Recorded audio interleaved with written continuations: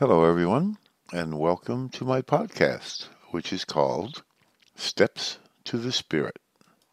My name is Chuck, and we are in season number 2, and this is episode number 42.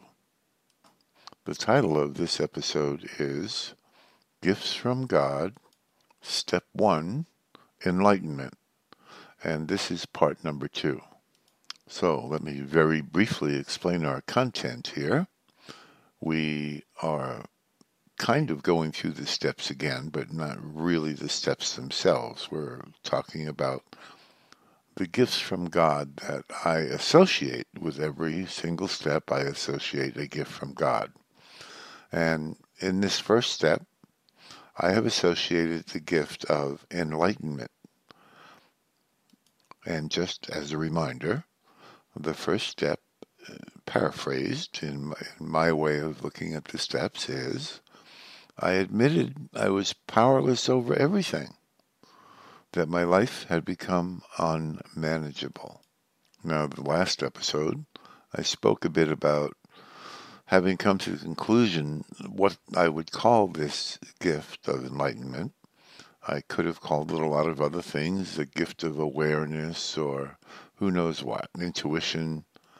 But in looking at everything, I thought the gift of enlightenment fit the bill in the best possible way.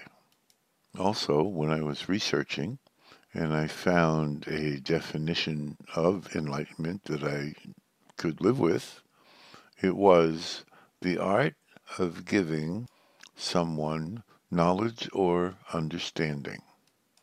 Well, my friends, how good is that? In this step, I find myself absolutely hitting bottom for me and at my wit's end. And I believe through the grace of God that's always within us, I have said, please help me. I think that really is all that is necessary, is to say those words, those 3 words or 4 words, God, please help me. And then I believe that without question, He bestows on us the gift of enlightenment. So exactly what is that? I guess it is a moment of awareness where I'm looking at the position that I'm in, the position that I alone have gotten myself into, and usually by going along with what my ego wants me to do rather than any sense of what my spirit tells me I can be or can do. But now I'm getting a glimpse of who I am and where I am in this so-called life of mine. I'm suddenly able to get a glimpse of not being able to handle this life of mine, not being able to run it in a way that is at all satisfactory to myself or to those around me. I can't seem to go on my own.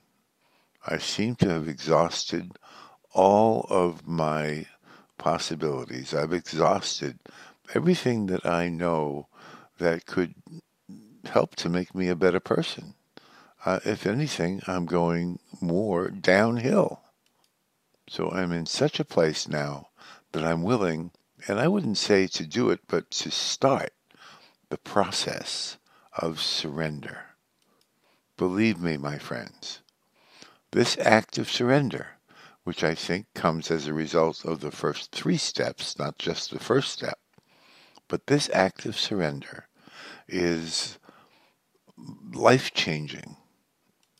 This act of surrender allows me to, let's use the word remember. I was able to remember somewhat of who I really am. That the most important aspect of me is my spirit and not this human me that's mucking about and doing it all wrong in this life that I'm trying to lead and manage on my own. So now in the literature, when it finishes the list of the 12 steps, And at the end of that list, it says something like, what an order. I can't go through with it. Well, it is, if I'm in this position, or the position I was at then, where I just couldn't manage my own life and that I was powerless, well, to start working on these steps would seem like a monumental task. And I realized that in the literature, there isn't a whole lot about what to do or how to do the first two steps in the 12-step program. It says after a little bit, it starts and it says, now this brings us to step number 3. Well, I wasn't quite sure what they meant when they said this brings us to step 3. As it turns out, after the literature says, what an order, I can't go through with it, it says there is one who is all power. That one is God. Now, I think the directions, so to speak, that really describe the first two steps and how or why to do them are in a little section called the ABCs. And I would like to kind of paraphrase those now. So they say A, that I am powerless and I cannot manage my own life. B, and don't forget now that I'm paraphrasing a bit, probably no human power could have helped with our powerlessness. And C, wait for it, this is the big one, that God could and would if he were sought. There you have it. This is basically the 12 steps in a nutshell. And one thing I like about the literature and the 12-step program is, at least to me, it doesn't leave a whole lot of wiggle room as far as how I should proceed.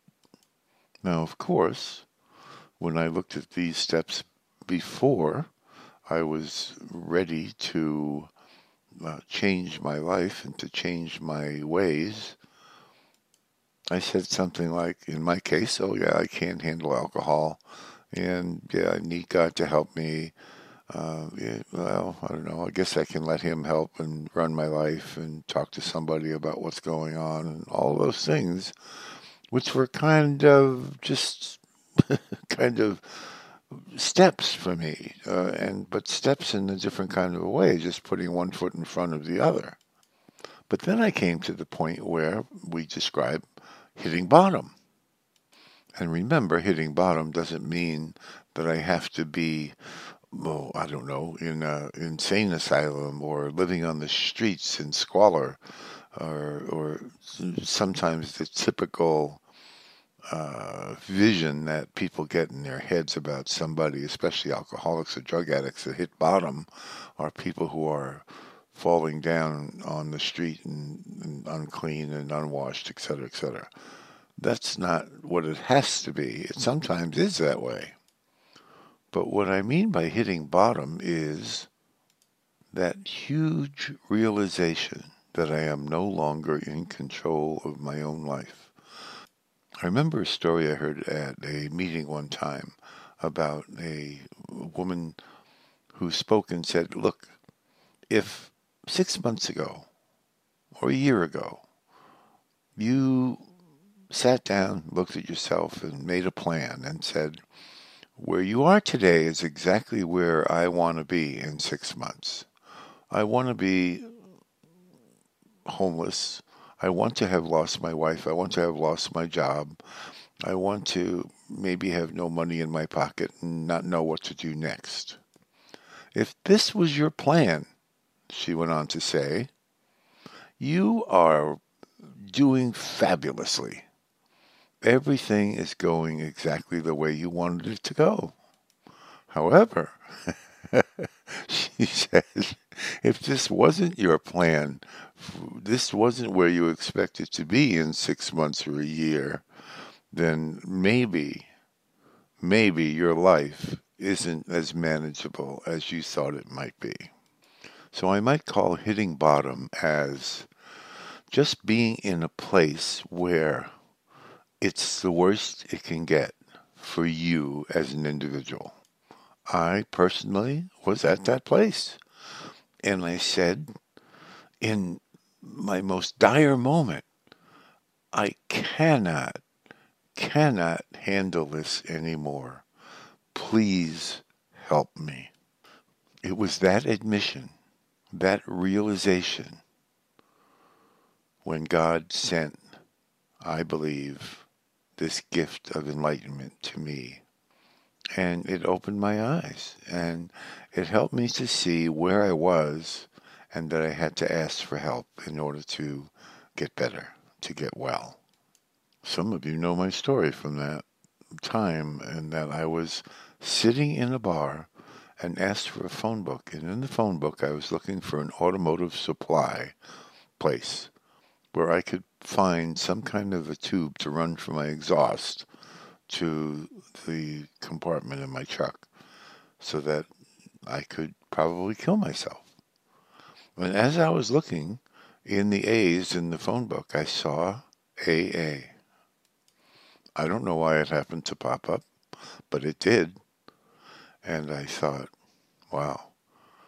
I called the number and found out that there was a meeting that day.